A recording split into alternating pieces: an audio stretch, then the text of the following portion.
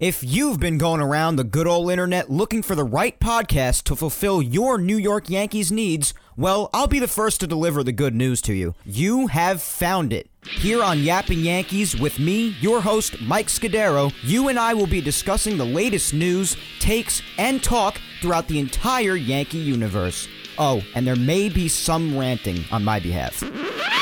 Yeah. Anyway, what do you say we get to it? Let's get to yapping!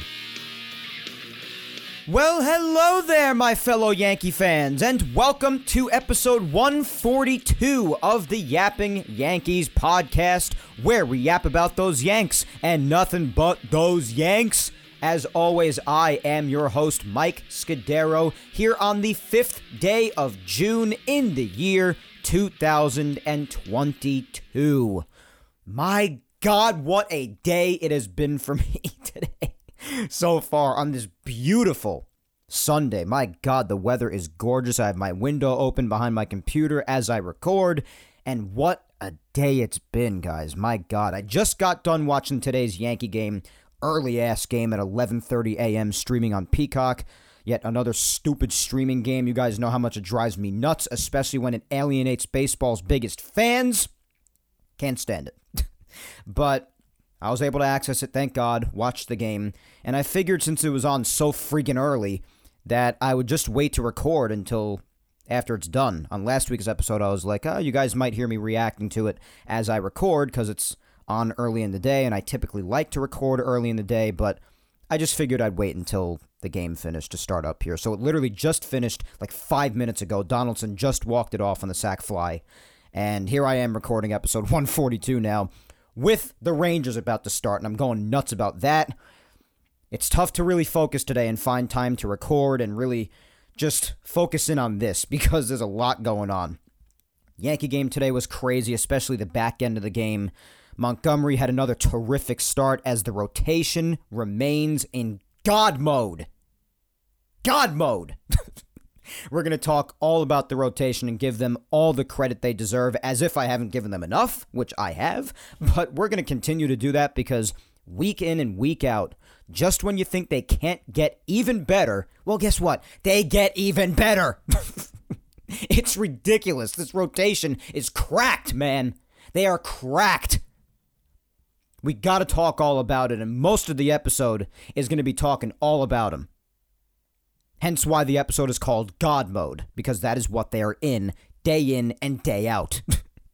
But, yeah, what a crazy day. Watching the Yankees from 11:30 until about, it was 3 o'clock when the walk-off happened, give or take, and it's like 3:10 right now at the time I'm taping.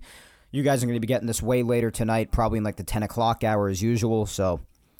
And now the Rangers are starting. I have them on TV right next to me. Yes, I am a hockey fan, a big one at that. It's my second favorite sport behind baseball. So you best believe that with everything going on with the Rangers right now, I have the damn game on right next to me. Because I got to see what happens in Game 3. Going nuts over here watching the Rangers against the Lightning. But this is a Yankees podcast, Mike. Get back to it. And yes, I will. But, yeah, guys. To no one's surprise, like I said before, another week and another episode of Yapping Yankees here today comes and goes with the Yankees, especially like I said before, the starting rotation being in God mode. The offense has surged back, still being led by the baseball love of our lives, Aaron James Judge, who I am convinced is trying to hit 50,000 home runs this year. And oh my God, just every facet of the team is just working out. Of course, the offense comes out here and there and has their occasional struggles. Every team has it happen. It's nothing out of the ordinary. But they have plenty of days like today, with the help of a little sloppy Tigers defense, but they have their days like today, even when it's looking like they're mostly dead, where they find a way to pull it out, and they never give in, ever. Like I've said for so many weeks now, in recent years past, it's always been the Yankees finding new ways to lose. This year, and I've said this so many times and I cannot say it enough, they always find new ways to win. It never stops with them. They always trying to find new methods and new avenues in which to get a win, no matter what it is. Even if it's taking advantage of crappy defense from the other team, like they partially did today against the Tigers, or if it's running the bases like they have so much more this year, or even if it's putting a bunt down or just trying to get the bat on the ball, get it in the air, get it on the ground, it doesn't matter. It does not matter. You can name as many methods as you want to try to just win the game any way you can, and the Yankees have either already done so or they will do so at some point because they never seem to run out of ways to win. And today was an example of that, because what a freaking job. I figured since it just happened today, I might as well get it out of the way, and I won't have to recap it later on either in Weekly Recap. But today's game, I mean, just Montgomery again, keeping the rotation in God mode with a great start. 6 1/3, only allowing 2 runs, and quite frankly, one of the runs came home on a play at second base on a ground ball that deflected off the mound that Gleyber probably could have made the play on, and probably should have, to be honest, but he didn't. So that was the second run that came home. The first run that came home off him was just a rocket RBI double into the left center field gap off Javi Baez. But other than that, he did a fine job. 6 1/3, those 2 runs, 5 strikeouts, and Monty's ERA is 3.02. And 3.02 is an awesome ERA. And you want to know something? 3.02, that ERA is a major supporting fact as to what I've been saying about the starting rotation. Because guess what? That 3.02 ERA is the highest ERA in the rotation. Yeah, you heard me right. It was 3.04, Montgomery's ERA heading into today's game. He lowered it a couple of points down to 3.02, and that is your highest rotation ERA. Nestor Cortez has a 1.50 ERA. Garrett Cole, 2.78. Luis Severino, 2.95. And Jameson Taillon, heavily underrated, might I add, before I give this ERA to you, with the 6-1 record, which you know I normally don't care about because I think the win-loss record can just really not tell nearly any of the story of a starting pitcher for obvious reasons. His ERA is 2.30, the second best in the rotation. This rotation, like I said before, in my opinion, and this will also answer my thoughts as to our social media question later today, hint, hint, in my opinion, is the most dominant rotation 1 through 5 this deep into the season, as we are a handful of weeks away from the halfway point of the season, and it's still going on with this starting rotation. 1 through 5 is the most dominant rotation for the Yankees I have seen in my time as a Yankee fan. And that's give or take about 15 years. Became a fan towards the end of 2007, as many of you know. This has gotten to a point where it's just truly hard to believe what you're watching. Especially this past week, and we'll hit on this again when we recap. Garrett Cole and Jameson Taillon, Taillon being first the night before, they were both taking perfect games into the later part of the game. Taillon took it into the 8th and Cole into the 7th. Back to back, flirting with a perfect game.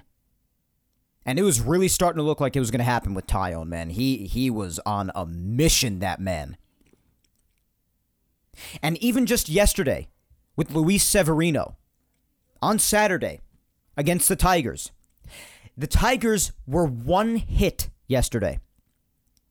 And the 1 hit was given up by Severino in the second inning to Miguel Cabrera on a line drive to shortstop, but only it was a play that Isaiah Kiner-Falefa definitely should have made. And it was even off his glove. It should have been caught. I don't know how or why the official scorers ruled it a hit, but one could very well argue that that was an error. And so if you take that into account, you could very well say that even Luis Severino was taking a no-hitter through his 7-inning start yesterday, on top of what Taillon and Cole did earlier in the week. All right? This is crazy what's going on with this rotation. I can't say enough about him. It's so great to finally see, after all the painful years we endured of just terrible pitching, always saying year in and year out, minute by minute, every time someone spoke about the Yankees, what was the thing that people would mostly always say? This team needs pitching. Well, guess what? Now they don't. If they do need it anywhere, it's probably for the bullpen. But this rotation is fine. And that is being very mild about it, because they're quite legendary, what they've done about 2 months in here. This isn't a stretch of a couple of weeks. We're a couple of months in, and a handful of weeks away from being at the halfway point of the season. And the highest ERA in the rotation just gets lower and lower each week I reported to you. This week it's 3.02. Going into the off day tomorrow. Ridiculous. But the whole team overall aside, like I said, despite last week's little skid and even the week before that when everyone was starting to get hurt, the Yankees have had guys come back. They seem to have gotten right back on the horse today, completing their second consecutive sweep after also sweeping the Angels during the week.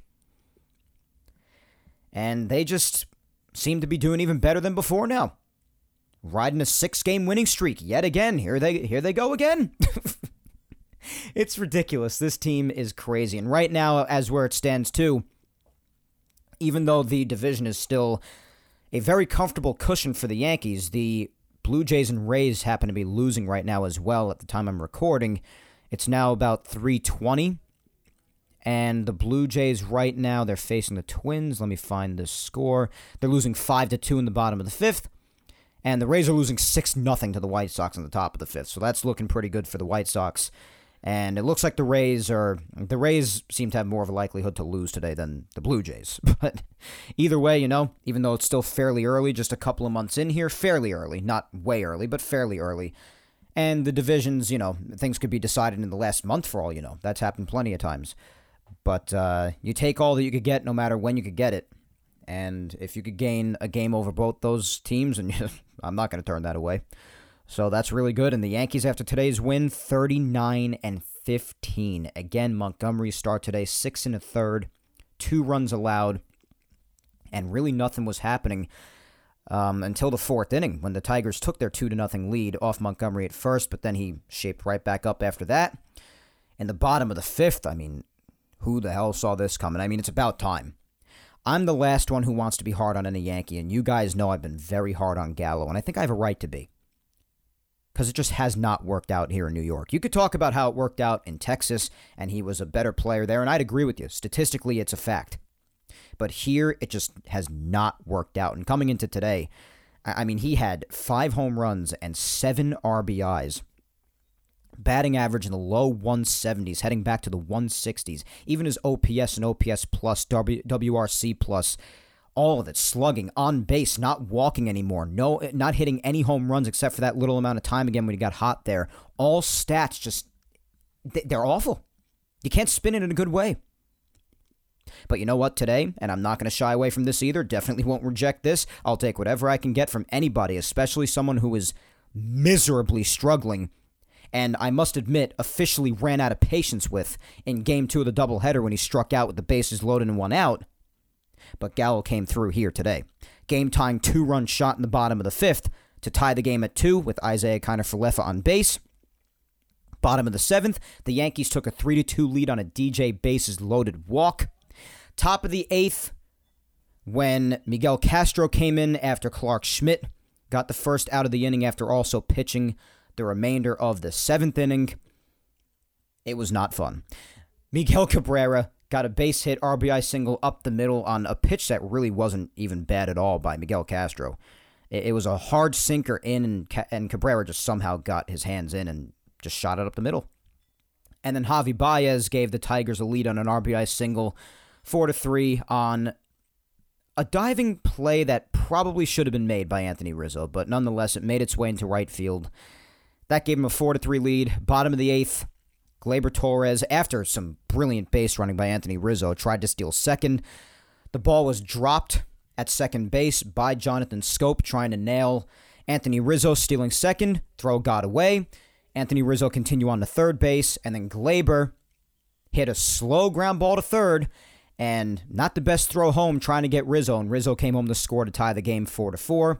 Top of the 10th, Michael King came in to strand that fake-ass runner out at second base by striking out the side. Great job by King, who had been struggling before, like we'd been talking about the last couple of weeks, but came in and got the job done this time. Bottom of the 10th, Aaron Judge on second base as the fake runner. Rizzo hit a slow ground ball up the middle to advance Judge to third and get himself to first.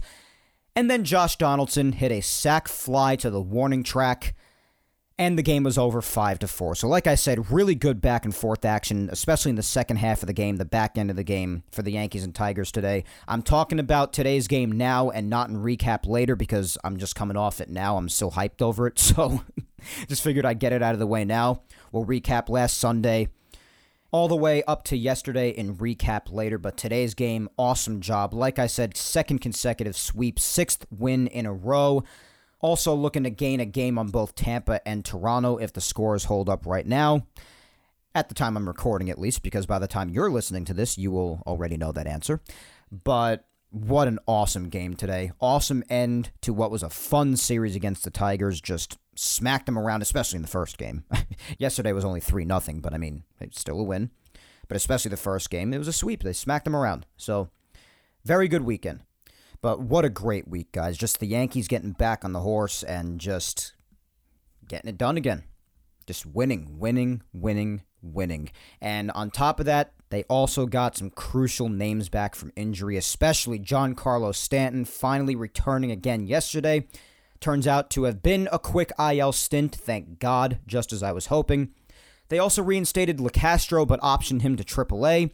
And they also optioned Miguel Andujar back to AAA upon bringing Stanton back, and there's a lot of news surrounding that because, and apparently this isn't the first time this has happened, but upon being optioned again, Miguel Andujar told the Yankees that he would like to be traded because he just is tired of the lack of consistent playing opportunities with the Yankees. And listen, I don't blame him. He came up here and he did a nice job with hitting, and he played a very sound left field, so it was really good to finally see him play some decent defense, because before, we all know Andujar as not only the guy who couldn't really stay healthy anymore, but the guy who really had no position. But he played a very sound left field. It was nice to see. He was very, very easygoing out there. He did a nice job. Didn't do a fantastic job hitting, but he was putting the bat on the ball. He was doing a fine job. It was fine. I especially feel bad for him because I think there are people on this team who don't deserve certain opportunities. And someone like Andujar, who has really worked his way back after losing his job to Gio Urshela because he couldn't stay healthy, and just really hasn't found consistent playing time because when he did come up, he still didn't have a position or he would get hurt again. So he hasn't gotten consistent opportunities. And some of that's his own fault because of injuries or lack of good gameplay. I mean, it depends. It depends on when he was to come back up and what he did at that certain point in time. Because he has been up and down throughout the last couple of years. But I do feel for him. I do. He's been working real hard in this latest stint in the major leagues when the Yankees needed him, when they were losing a lot of guys. Donaldson went down for a while. Stanton went down. LeCastro was out. And not that he was the replacement for all these guys, but I'm just saying he came up in a time where a lot of injuries happened. Even DJ missed some time. Hicks missed a couple of days with some hamstring tightness. Even Gallo and Higgy were gone for a little bit because they were on the COVID IL just as a precaution. So the Yankees did hit a little skid upon missing some guys, and Miguel Andujar came up and he did a fine job. He didn't do an unbelievable job, but he did a fine job. He really did well, and it was fun seeing him back and actually playing a good left field, seeing him play some defense, and getting some things done with the bat as well. Getting some rallies started, putting the bat on the ball, it was good to see. Because Andujar is a good hitter. He always has been a fine hitter. His main problems have been his inability to stay healthy and the fact that he doesn't have a true position. So, especially when you factor in how certain guys like Aaron Hicks, and 99% of the time, except for today, and I'll give him credit for today, but Joey Gallo, when they're getting constant opportunities, when they're doing what they're doing, providing honestly nothing. And I know people will argue stats and say, oh my God, it's funny how people actually think Miguel Andujar, when he's doing this and this and that, will give more than Joey Gallo and Aaron Hicks. Well, I'll guarantee you that he'd probably provide more than one of them. I'd probably more safely say Aaron Hicks right now, because not only is Aaron Hicks producing absolutely nothing, especially in moments that are really crucial with the bat, but his defense, as we know, has also taken a hit, like we've spoken about a lot. So even though Andujar isn't the most trustworthy candidate with defense, you know he's going to put the bat on the ball more than Aaron Hicks does. And honestly, I'm confident in saying that, no matter what stats you throw at me. And I'm for stats. I will give stats and all other factors of the game. I balance everything. I balance old school and new school. Those who have followed me or listened to me for a long time now know that to be true. But I just really feel like, especially with the bat, that I'd rather Andujar up there right now than Aaron Hicks. And definitely Joey Gallo as well, even though Gallo every once in a blue moon will come through with a home run like he did today. And the home run today was important, and it tied the game, and it was 2 of the 5 runs the Yankees ultimately ended up scoring. So it'll happen every once in a blue moon, even though, like I said before, when you see, and I even tweeted this, when you see the guy come to the plate, unfortunately what you feel about 99% of the time is complete dread. Almost like no other Yankee hitter you've ever felt that with before. So when it comes to Miguel Andujar not getting opportunities despite the hard work he's been doing and the positive attributes we saw in this latest stint up here, and it was a lot briefer than sample sizes with Aaron Hicks and Joey Gallo, yes, but it's kind of tough to blame the guy. And I guess part of it, you could say, is misfortune because the Yankees just don't really have a place for him at the moment, but it's really tough for me to say that that's all it is when I look at an Aaron Hicks or a Joey Gallo. I don't know. So, I mean, if Miguel Andujar were to be traded to another team, like if you look across the field this weekend at this Tigers team, I mean, if Miguel Andujar got traded over there, he would definitely get a chance. And it sucks because he probably wants to be a Yankee, probably wants to stay here. But there are other people, deserving or not, who are getting more opportunities than him right now, whether I agree with it or not. And there's really just no room for him because of that. So I feel bad for him. But I mean, we'll see what happens. Apparently this isn't the first time that he's requested a trade. And he's still here, so we'll see. But that was, a lot of people were talking about that yesterday. And he's worked hard to get back. He has, so it's unfortunate. But if he gets traded, I hope he succeeds elsewhere. I don't have any problems with Miguel Andujar. I don't have any problems with anybody as a person on these teams. No matter how hard I am on Aaron Hicks or Joey Gallo, as long as they're Yankees, I'm going to be rooting for them to do well. They play for my team, for God's sakes, and I don't have a problem with them as people. It's just as players, these are people who drive me insane. That's all. And when that does happen, it is tough to hear about guys like Andujar being so down that they are not getting more consistent opportunities with the big club. So we'll see what comes of it. The Yankees did also sign utility man Jake Bauers from the Reds for cash considerations, so definitely just a depth move. We'll see if it goes anywhere, and you always have to preface that with we'll see if it goes anywhere, because sometimes the Yankees utility guys, they definitely lead somewhere. Every year you feel like there's that one guy, and this right now it kind of feels like that guy is Matt Carpenter at the moment because he's done so great still. But, I mean, it just seems like that's a frequent thing with the Yankees, so who the hell knows? Even though Jake Bauers hasn't had much of a career to speak of, I mean, we'll see what happens with that. And the Yankees also optioned David McKay back down to AAA when Donaldson came back on Friday. So that's really all the roster news and general news that the Yankees did this past week amongst getting back up on the horse. Now, speaking of getting back up on the horse this past week, we're going to recap what's happened in this past week, going all the way back to last Sunday when the series in Tampa didn't necessarily end well. But then, of course, after that, that's when everything started to turn around well for the Yankees yet again. For the remainder of the week, leading all the way up to today, heading into the off day tomorrow. And then after we recap this past week, we will also do this week's social media question having to do with, and I hinted at it again before, so you may have guessed it, the starting rotation. And your view on it in the grand scheme of past Yankees starting rotations. But without further ado, let's hop into that Yappin' Yankees time machine, back to last Sunday and recap this past week's action. Let's go.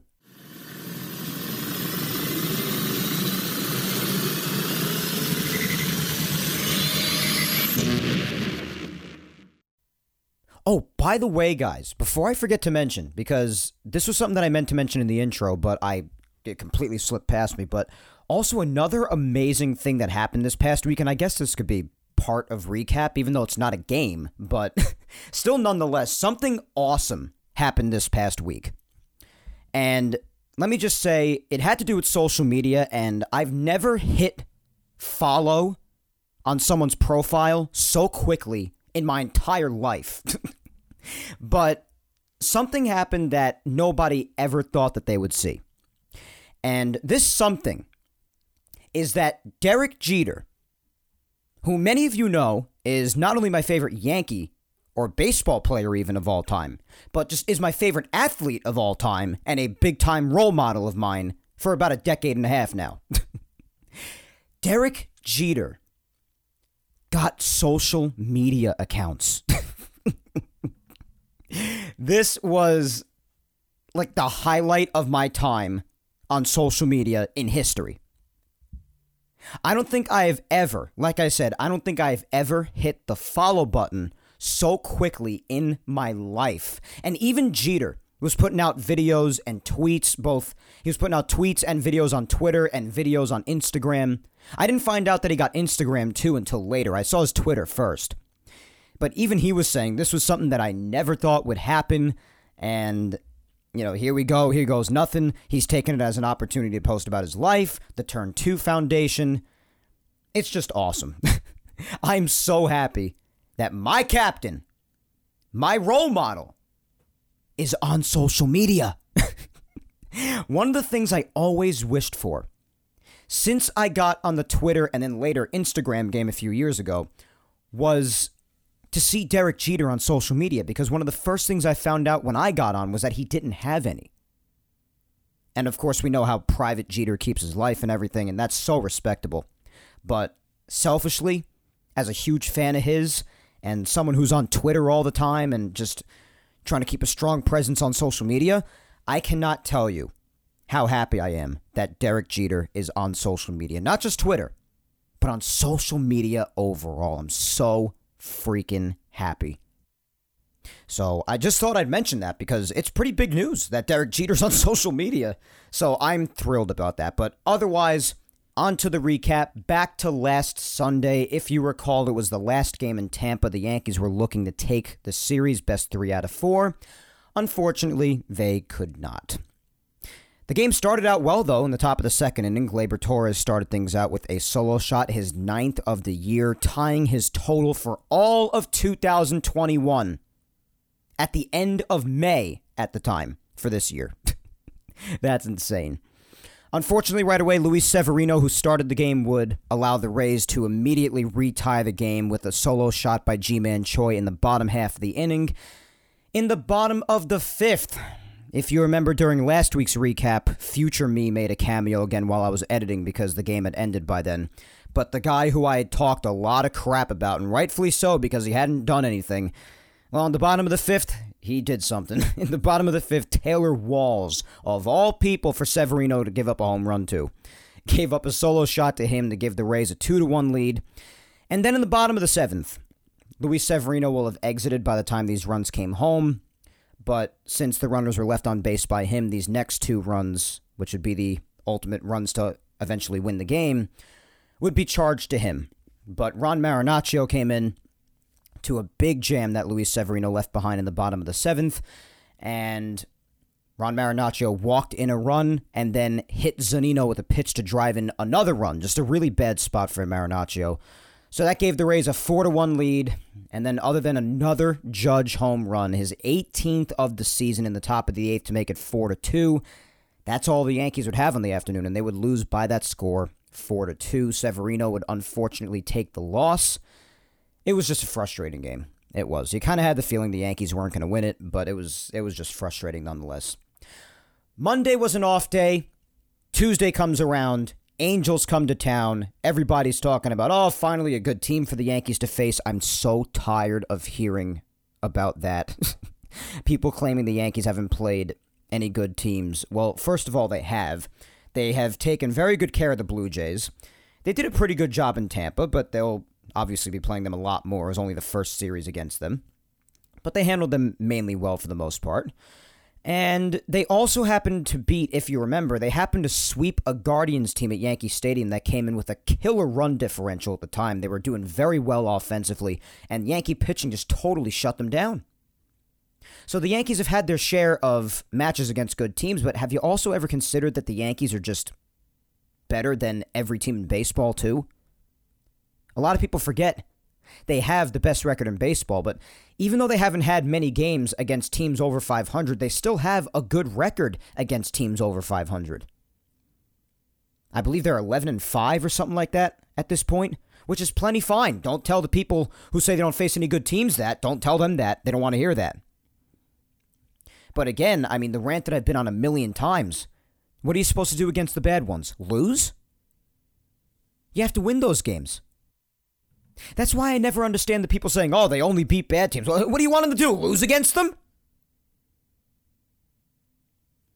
It's just so nonsensical. I'm so tired of hearing people say, oh, they haven't played a good team yet. And people were saying that about the Angels. I think the Angels were only about 5 games over 500 coming into this series. Of course, they were riding a huge losing streak, an even bigger one now that's still going today. They're facing the Phillies in their last game in Philadelphia in their series over there. I think the Angels have lost 10 in a row at this point. I mean, it's crazy.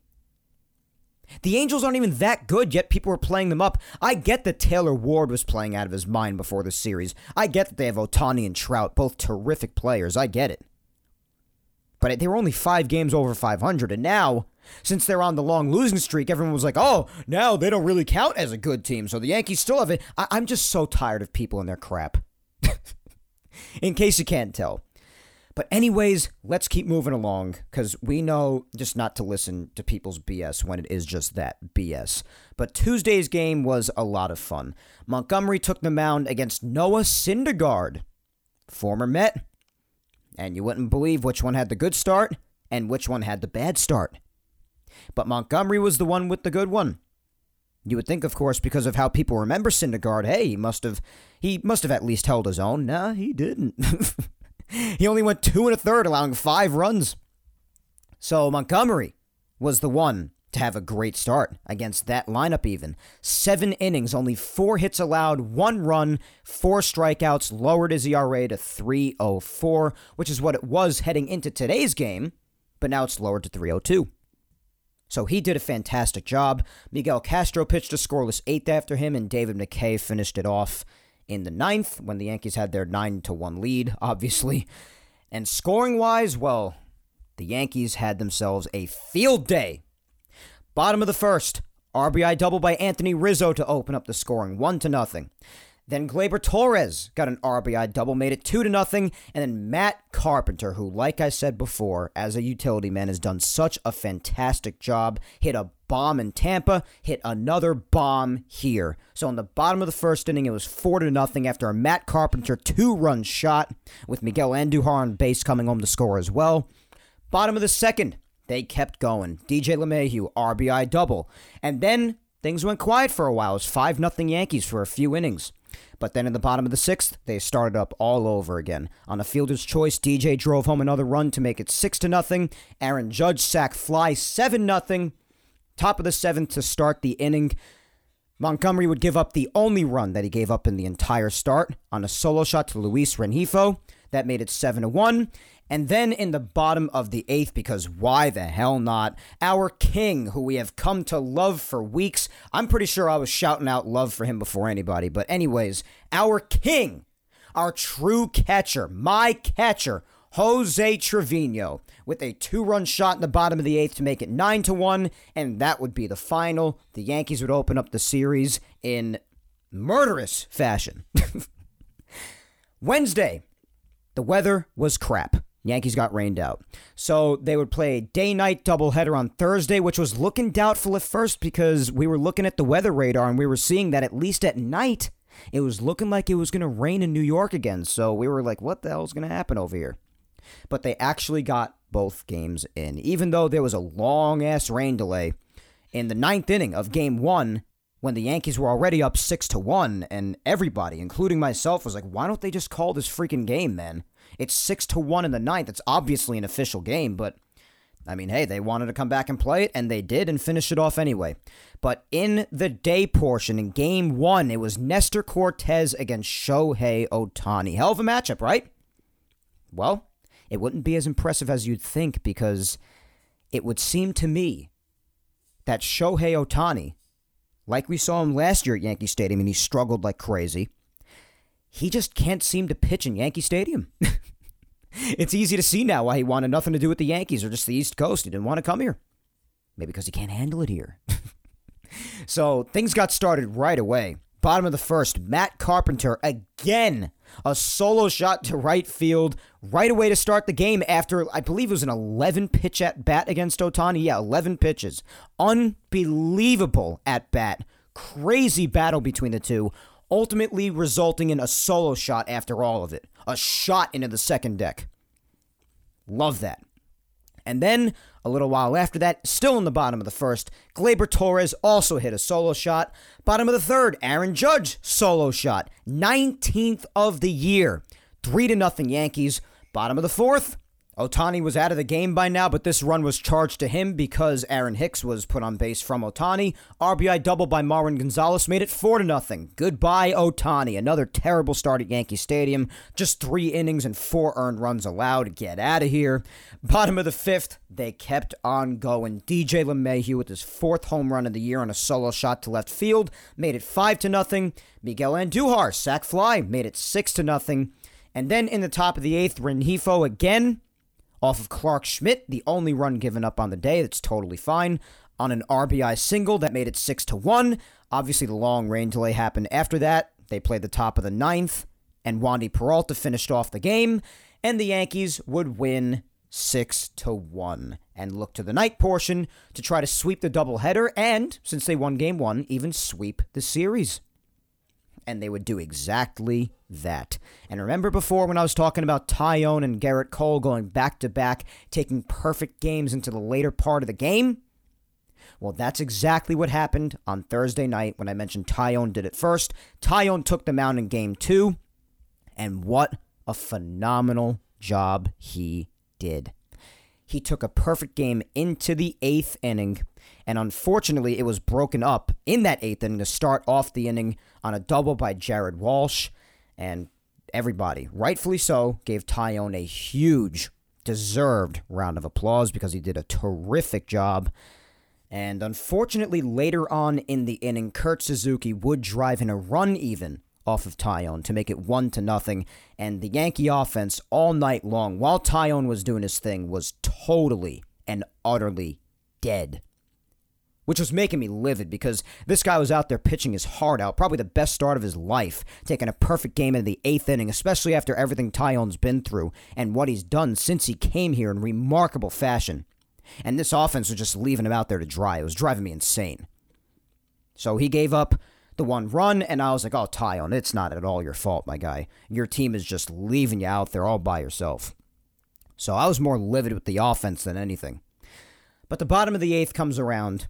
Bases ended up getting loaded from the Yankees with 1 out. And this was the moment where I really just looked at my mom who was watching the game with me. I looked at her, and after this happened, Joey Gallo came to the plate. He struck out with the bases loaded and 1 out in a huge moment. That was when I looked at my mom, and after all the patience I've had with Joey Gallo and rooting for him all this time, despite how hard I've been on him, I looked at her and I said, yeah, I'm done. I'm over him. Sorry. I'm just over him. This was really the straw that broke the camel's back for me. And I know a lot of people might be saying, oh, get the small violin out. Yankee fan who's going through great times complaining about one player. Yeah, you could say that all you want. You could still give your valid and fair criticisms of a player regardless of what the rest of the team is doing. And the fact of the matter is, just look at Joey Gallo's stats, like I said. He did what he did today. Good for him. Played a big part in the win. I'm happy for him. But my criticisms of him have not been overkill. They've been very fair according to what he's done or hasn't done as a Yankee for the last year or so. He now has over 100 games as a Yankee under his belt. And look at what he has done. Or hasn't done. So this was really the moment. After that key strikeout, in that huge moment, I honestly just looked at my mom and I said, I'm done. It doesn't mean I won't root for him as long as he's here, because as long as you're on my team, I want you to succeed, because I want my team to succeed. Duh. But I'm just over it. I'm over it. So, whatever. Anthony Rizzo came up after him, and this was the highlight of the game. The stadium almost burned down after this in excitement. But Anthony Rizzo, in that huge moment, comes to the plate and hits a dribbler back up the middle for a base hit. Go ahead, 2-run single after the offense had been dead all night long. Puts the Yankees ahead 2-1 in incredible fashion.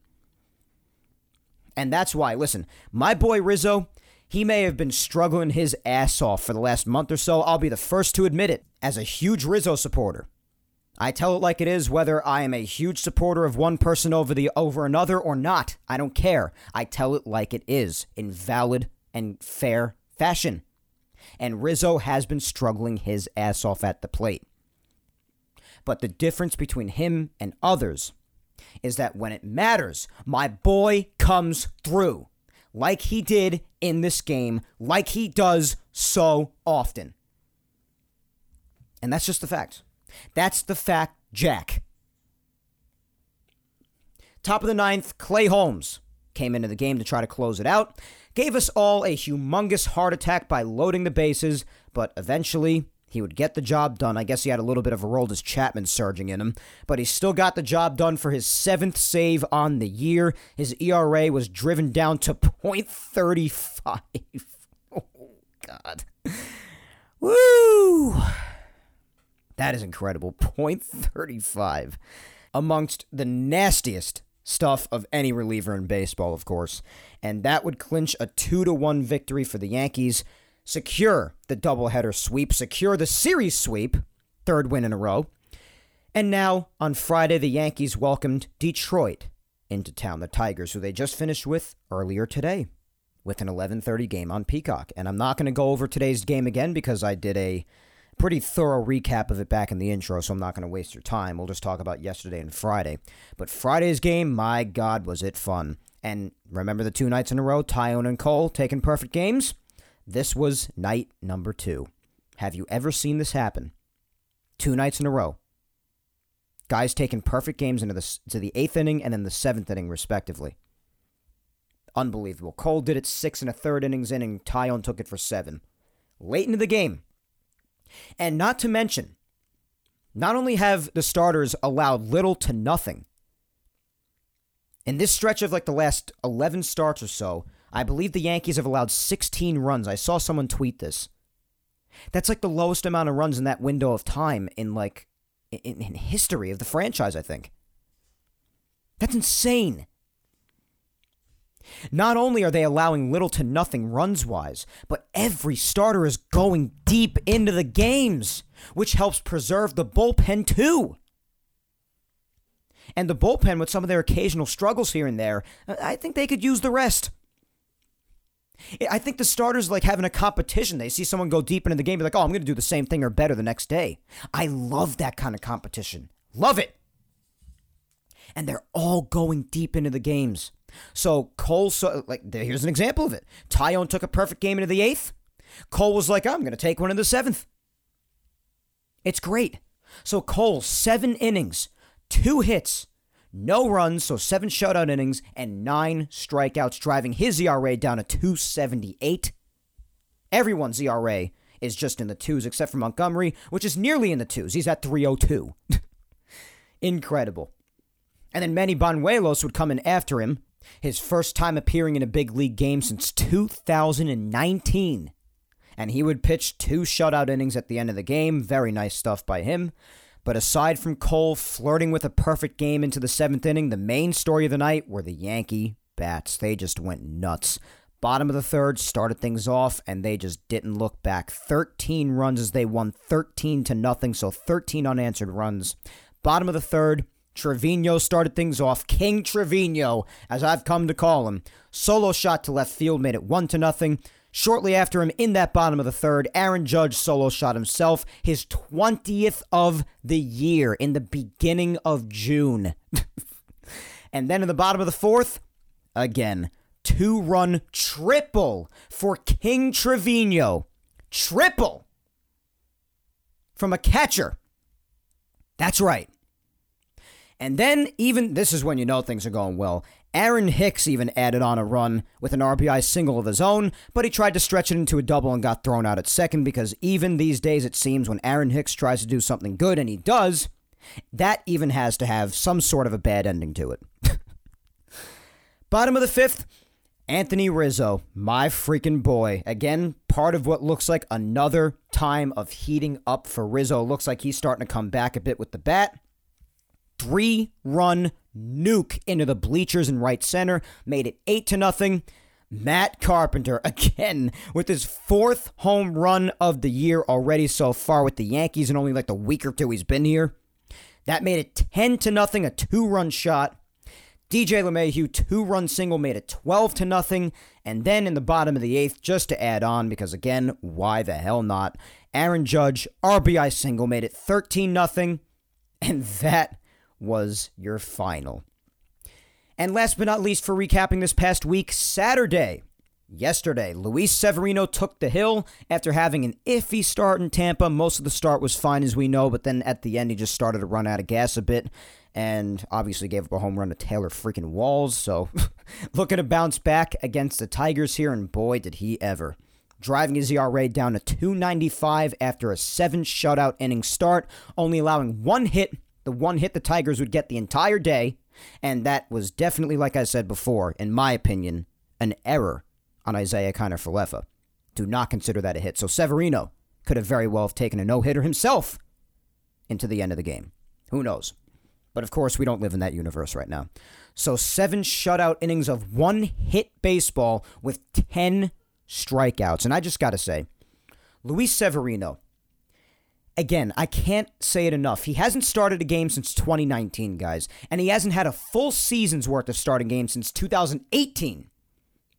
My guy got Tommy John surgery. Had a setback on his way back from Tommy John surgery. Missed years of pitching. Multiple years. Hasn't started in 3 years. And he's had his hiccups here and there. I mean, they're to be expected after all the time missed and getting back into the swing of things. But what Severino has done in the early part of the season, right now, after everything he's been through, Tommy John, injury setbacks afterwards, building back up, even coming back and looking terrific as a reliever in the pen at the end of last season. It's remarkable. I don't know how many people are willing to admit how rare it is, what we're seeing right now, for Luis Severino to have so many shades of his old self after everything he's been through. I know he's still young, but it's so rare for that to happen for pitchers. Usually when it does happen, it usually happens to the greats. And I'm just so impressed with what Luis Severino has done so far. I've got to give him a huge amount of credit, and he is really playing in nicely to the rest of the God mode stature of the rest of the rotation. He's doing a terrific job. So a beautiful start, and Michael King and Clay Holmes would pitch the 8th and 9th respectively. To finish things off, Clay Holmes would earn his 8th save on the season already. And the Yankees offense, it didn't do much, but it did enough to win. Because Luis Severino, Clay Holmes, and Michael King kept the Tigers' bats down, so all they had to do was score 3 runs. And they got those 3 runs on a solo shot by Judge in the bottom of the first, his 21st of the freaking season. It's unbelievable. Boy, his gamble on himself, I think it's safe to say it is paying the hell off. Bottom of the 6th, Anthony Rizzo with another solo shot, his 13th on the year, a bomb to right field yet again, 2-0. And then bottom of the 8th, newly reactivated Josh Donaldson, sac fly to center field, drove in the 3rd run, and the Yankees would win 3-0. We recapped today's game already, of course. So, since we spoke last weekend, they have the 1 loss in Tampa, but other than that, they have not lost since. Yet again. So in a lot of ways, the resilient offense has re-entered God mode. The team overall has entered God mode, but especially the rotation, which has led the way. All of it is God mode. Hence the title of today's episode. What's ahead for next week? You might ask. Well, I will tell you. Tomorrow, off day for the Yankees, and considering the fact that they haven't had many of those at all in the last month and a half or so, I have to imagine they very much welcome those, even though they probably want to just keep it rolling if they're in a good way, which I have to imagine they do right now because they are in a good way again, like they have been for 97% of the season, but whatever. Rest is good too. They're going to Minnesota, though, for Tuesday, starting a 3-game set in Minnesota. The first game on Tuesday night, the 7th, will be at 7:40 p.m. Eastern with Taillon taking the mound. Wednesday, June 8th, Nestor Cortez will be facing off against Chris Archer, another 7:40 p.m. Eastern game. Yankees and Twins again. And Thursday, the final of the 3, also at 7:40, so all 3 games at 7:40. Garrett Cole against Dylan Bundy. And then next weekend, the Yankees come right back home. Just a quick little road trip to Minnesota. And they will host the Chicago Cubs. First game on Friday, 7:05 p.m. Eastern. Saturday, the second game will be at 7:15 Eastern. And Sunday, when we speak again on the 12th, will be at 1:35 Eastern Standard Time. Third and final game against the Cubs before they have off again next Monday, the 13th. Now, as we head towards the end of the show, we have but one more thing to do, my friends. And that is this week's social media segment. I got a question for you this week. No poll, no Q&A. I got the question for you. It's your time to answer me. And like I've been hinting at all episode long, and again, I did not put this on Instagram, by the way. I've been slacking on Instagram. I'm just thinking of just putting it on Twitter from now on. But I'll keep you posted on that, my plans for that, I guess. My forgetfulness has just made me start even thinking about just an overall change of plans for the segment. So, but this one was only on Twitter. I do let my bunch of Instagram people know about it, that I just forgot Instagram, and they'll either text message me personally or they will just go over to Twitter, because most of them have Twitter as well. But I had a question for you this time around, guys. And the question, obviously because of how great it's been, is of course about the pitching rotation.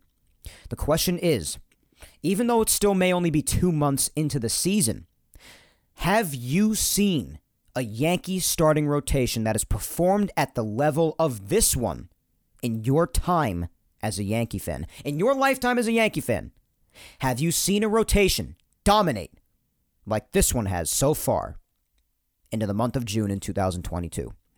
I already answered this question with my opinion before.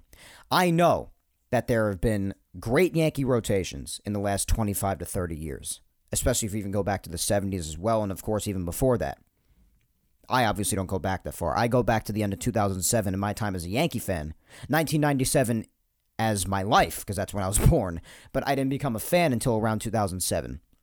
So about 15 years, give or take. Since then, like I said before, this is the best Yankees rotation I have ever had the pleasure of watching. Now, a lot of other people, they may even go back as far as maybe the 1970s. A lot of people go back to the 90s. And of course, those teams had fantastic rotations back in the 90s. If you think about David Cone, Pettit, El Duque, Wells, even Doc Gooden was there. You could keep on running down the names as much as you want. Even the teams with Mike Mussina on it. Roger Clemens. You keep on running down the great pitcher names all that you want in the last 25 years or so of Yankee history. But in my time, it's the best I have seen. Let's hear what you have to say. I'm going to read just maybe like the first 10 I see. And then we're going to put a bow on this nice, fun episode, guys, as I'm in a good mood today. Because you best believe that any version of myself who jumps in front of the microphone right after any sort of Yankee victory is going to be in a good mood. Or at least better than usual. But anyways, let's hear what you guys have to say about it. First up, we've got at RJB5150. And they say, not like this. Even I, who said all offseason that their pitching was fine, would never have imagined this. Absolutely, man. This is just on another level. It really, really is. Up next, we have at Del Space Franco. And they say, as an older Yankee fan, I even did the sound effect for you. I hope you appreciate that. There were rotations that were as good, if not better. Point taken, though. This staff looks really solid. Well, how far back do you go? Well, I know you probably don't want to age yourself. But, yeah, like I said, in the last 40, 50 years, there have been great rotations. But, yeah, regardless, even if you do remember one that matched this or maybe was even a little better, which is very, very hard to accomplish statistically and factually, this rotation, you have to admit, is just terrific. At Javi N114 says, no, I have not. I imagine a lot of people would answer that. Rebecca at Peace Now for Life says, hi, Mike. I don't think I've ever seen a full rotation this dominant, ever. The 1998 Yankees were amazing, but there's something just different about this team. The pitchers push each other to be better. They're fun to watch. Yeah, like I said, they have like the competitive balance about them. Like they see someone go 8 innings or even carry a perfect game into the 8th like Tyone did. And what did Garrett Cole do the very next night? He took a perfect game into the 7th. It's unbelievable. Yeah, they see someone go 8 innings, they want to go 8 innings or maybe even more. And not only, like I said, are they allowing nothing, but they're going so deep into the game, which also helps preserve the bullpen. It's just iconic what they've done. In 1998, yeah, listen, I ran down all those pitcher names, and there were amazing, amazing pitchers, especially in the late 90s into the early 2000s, no doubt about it. But you even said it, and like I emphasized, when I ask this question, think from top to bottom. Because a lot of rotations, they have a really good 1-2 punch, or the first 3 will be good. This is all 5 of them. This is just abuse for the opposition. It's all 5 starters. Again, the worst ERA is 3.02. 3.02. So it's a tough question. Even if you remember great rotations, you got to think to yourself, 1 through 5, all of them. That's the thought. My friend Laura at Laura_Icemont says, honestly, no. I was only 2 or 3 back in 1998, so I wasn't watching baseball then. But this is the best I've seen. Yeah, listen, in 1998, I was 1. I was born in January of 97, so throughout the 98 season and towards the end, I was almost 2. I was about to turn 2, but I was not nearly old enough to even understand what was going on, let alone be a Yankee fan. But yeah, in my lifetime and my time as a Yankee fan, definitely. In my lifetime, it could rival with the late 90s, but in my time as a Yankee fan from like mid to late 2007 to now, no. There's nothing. Rotations with an iconic ace or 1-2 punch or 1 through 3, like I said, sure. But 1 through 5, and as dominant as this, no. Up next is at NYY Sports Fan 96, and they say, not like this. Agreed. Gotta agree. Let's keep going. I'm really sorry I'm not going to be able to get to nearly all of you. There were so many replies, as always, but I'm just going to read like 10 to 15 of them, and then I'm going to end here. Up next, we have Spencer, my friend Spencer at Musician DMD, and Spencer says, no, it's not just the New York Yankees.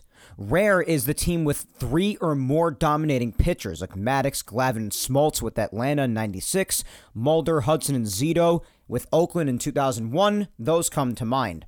The best string I've witnessed, Roger Clemens, Mike Messina, and Pettit in 2001. That trio was formidable, but they never pitched dominantly for an extended period as a unit. Clemens went into September of 01 with just 1 loss. The current rotation is more impressive. It's rare what we're seeing with all 5. We may never see this collection of dominance in the rotation again. Yeah, that's the thing. Like I said, throughout the era of the late 90s into the early 2000s, you could think of tandems with maybe just one really good guy, or 1-2 punch, or the first 3 being great. And the Yankees definitely had those in that era of baseball, like you said. But you just got to think 1 to 5 is just, again, like I said, they're just in a league of their own. It's just a different level entirely. So I agree with you, Spencer. Rob at Laker477 says, I'm old enough to have seen the starting rotations of the late 70s, which are on par with this year's staff. However, hands down, the best pitching staff I have had the privilege to watch was the 1998 staff. Well, it's fair enough. A lot of the names I've mentioned throughout this segment, yeah. But yeah, this rotation is definitely still at least on par with those, without a doubt. At Yankee Ken says, I can't remember a time the Yankees had pitching like this, and I've seen strong Yankee rotations in the past. These guys are on a completely different level. I'm loving the 7 to 8 inning starts. Yeah, absolutely. They're given length, like I said. That's not only great for the starting rotation and just adds on to how great they are, but it also helps the bullpen out. It ensures that the arms out there won't be blown out either. It's just so important. It all works together. At Mike B _923 says 2001 Yankees with Clemens, Moose, Andy, and El Duque. Yeah, listen, like I said, even into the early 2000s, great rotations. But again, that was 4. This is all 5. That's the thing. It's just crazy. Absolutely insane. At MD Bergman 36 says, if one looks at ERA and FIP, in other words, the Yankees starters work on those metrics relative to the league, not absolute values. If the rotation somehow maintained the current rates, they would literally rank as the best in club history. Yeah, exactly. And for those who don't know what FIP is, by the way, it's fielding independent pitching, and it's very similar to ERA, but it focuses more on things that pitchers have control over, like strikeouts and hit by pitches and home runs, rather than fielding mistakes and things like that. But that's what that is for those who don't know. But yeah, absolutely. If they continue on this trend, and what they've already done is fantastic, it's just unbelievable. At Carib Saint says, I can't say I have, and I have seen plenty of rotations. As a rotation just top to bottom, no, I haven't seen anything like this. Yeah, it's unbelievable when you think about it. At Justin Grice 1 says, it's still very early in the season, but no, the Yankees have not had a full 5 be this good. Messina, Clemens, and Pettit were close, but never all 5 like this. Yeah, it's decently into the season. We're a couple of months in and a handful of weeks away from being halfway through. It's not the first couple of weeks, you know? But yeah, it's still a little early. But like you said too, yeah, the full 5, that's the thing. It's unreal. At Twitch, YMO says, not all 5 starters being this good at the same time. No. This is approaching historic at this point. Yeah, especially if they keep it up, absolutely. At Linda Lerun says, been watching Yankees since the days of Mantle and Maris. Wow. And have never seen this kind of starting pitching by Yankees pitchers in my lifetime. That's something. These are the kind of fans I truly want to hear from. I want to hear from all of you, but these are the ones who've been watching for the better part of the last 55 to 65 or so years. Yeah, that is... wow. That's a statement and a half. At NYFan in CT says, if Monty pitches well tomorrow, and again, these things are released on Saturday, so they meant today, and gets his ERA below 3, he almost did 3.02. I wonder if the Yankees have ever had 5 qualified starters all under 3 with ERA at the same time before. I have to look at that. That's interesting. But yeah, he got it down to 3.02. So close. So close. But yeah, at this point in June, I'm not sure. It really is unbelievable. At MD Justo 1515 says, I've been following this team since 1976, and I don't recall such dominance from all 5 starters in any other season. It's crazy. At Al Ruggiero 7 says, Pettit, Cone, Clemens, El Duque were a strong bunch. These guys remind me of them. Really impressed, and I was very skeptical going into the season. Yeah, I thought they could have used another starter or so, because there were a lot of risks going in, like Sevy coming back for the first time, starting a game at all in 3 years. Obviously not knowing what Taillon was going to do, not knowing if Nestor could continue what we saw for most of 2021. So there were some questions. And my God, has it turned out to be, I think it's safe to say, the best possible outcome. I mean, come on. What else are you going to ask for? At Real Mikey D50 says the closest must be 2003 of Clemens, Pettit, Messina, and Wells, and 1998 of Cone, Wells, Pettit, and El Duque, but those were 4 deep, not 5 like this year. No, definitely, exactly. That's what I'm talking about. Unbelievable. All right, let's just do a couple more. Let's see here. At Sid Jim 14 says, the closest, 98. Cone, Wells, Pettit, and El Duque. Yeah, that's fair. That is definitely fair. Let's see. At Arlen Jackson 1 says the pitching in the 1990s, like Wells, Cone, Clemens, Pettit, Orlando Hernandez, or El Duque, Mike Messina, how can you beat that? There's 2 perfect games with Wells and Cone combined and 4 championships. Yeah, I mean, but all in 1 year, that's the point. I mean, yeah, those staffs had remarkable accomplishments, let alone the titles. Nobody's arguing that. But such dominance from all 5 in 1 season. And granted, we're still in June, but I mean, God. All right, let's squeeze one more in here, and then we'll do the usual final 2 in my girlfriend and my mom. The last one before those 2, though, is at ProPublic66. And they say this is the best sustained stretch of starting pitching I've seen since the 1970s. Wow, you go back that far. This is impressive. A lot of people who go around back that far, maybe even further than that with that Mantle and Maris reply too. They're saying so. It's pretty incredible. All right, second to last, my girlfriend Vic Salimo, and she says, in my time as a Yankee fan, I have never personally seen a better starting rotation from top to bottom than the one we have now. It's so exciting and fun. This rotation is solid, and I love it. Yeah.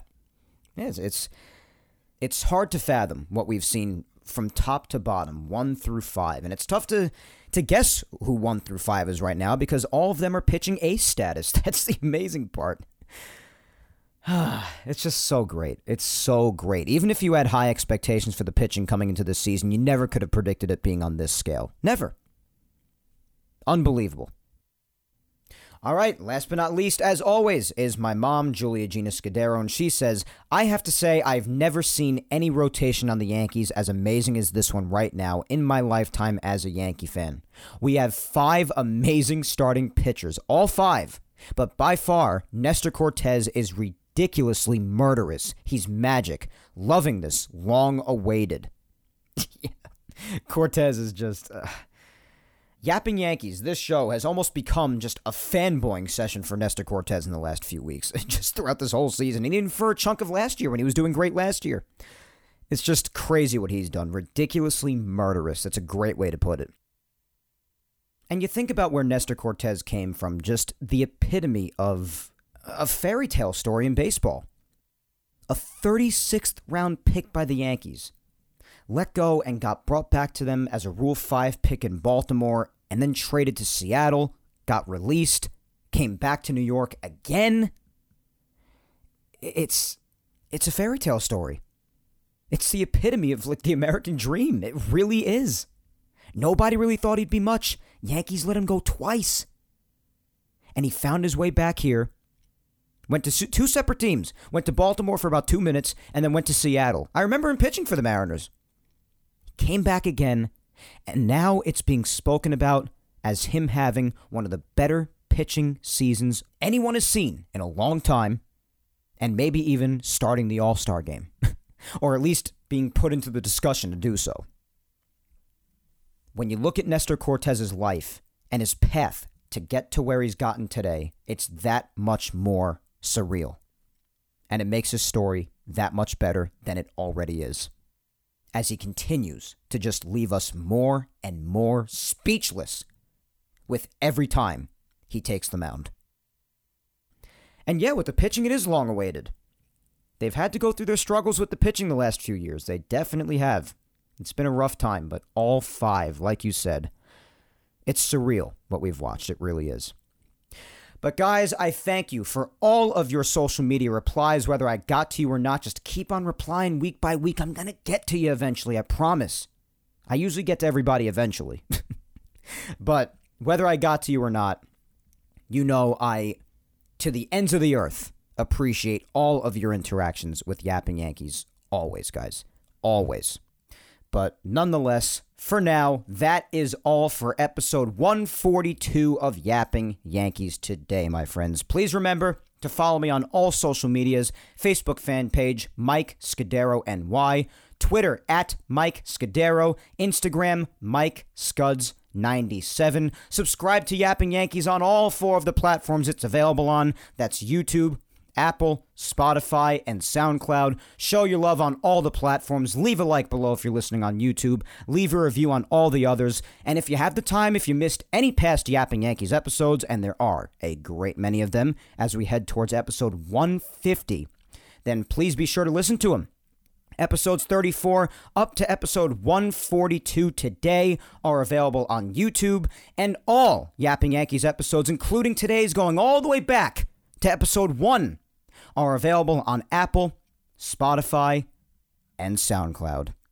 Once again, thank you, 3000, for listening to me yap today. As always, my friends, I am Mike Scudero, and I will talk to you next Sunday, June 12th, when I come at you with episode 143 of Yapping Yankees.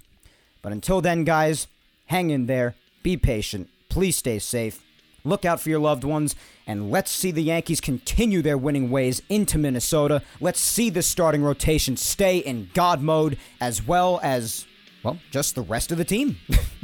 Let's keep the winning ways going, guys. And on a side note, also, let's go Rangers, for my fellow Ranger fans out there. Have a good week, my friends. Talk to you next Sunday. Take care.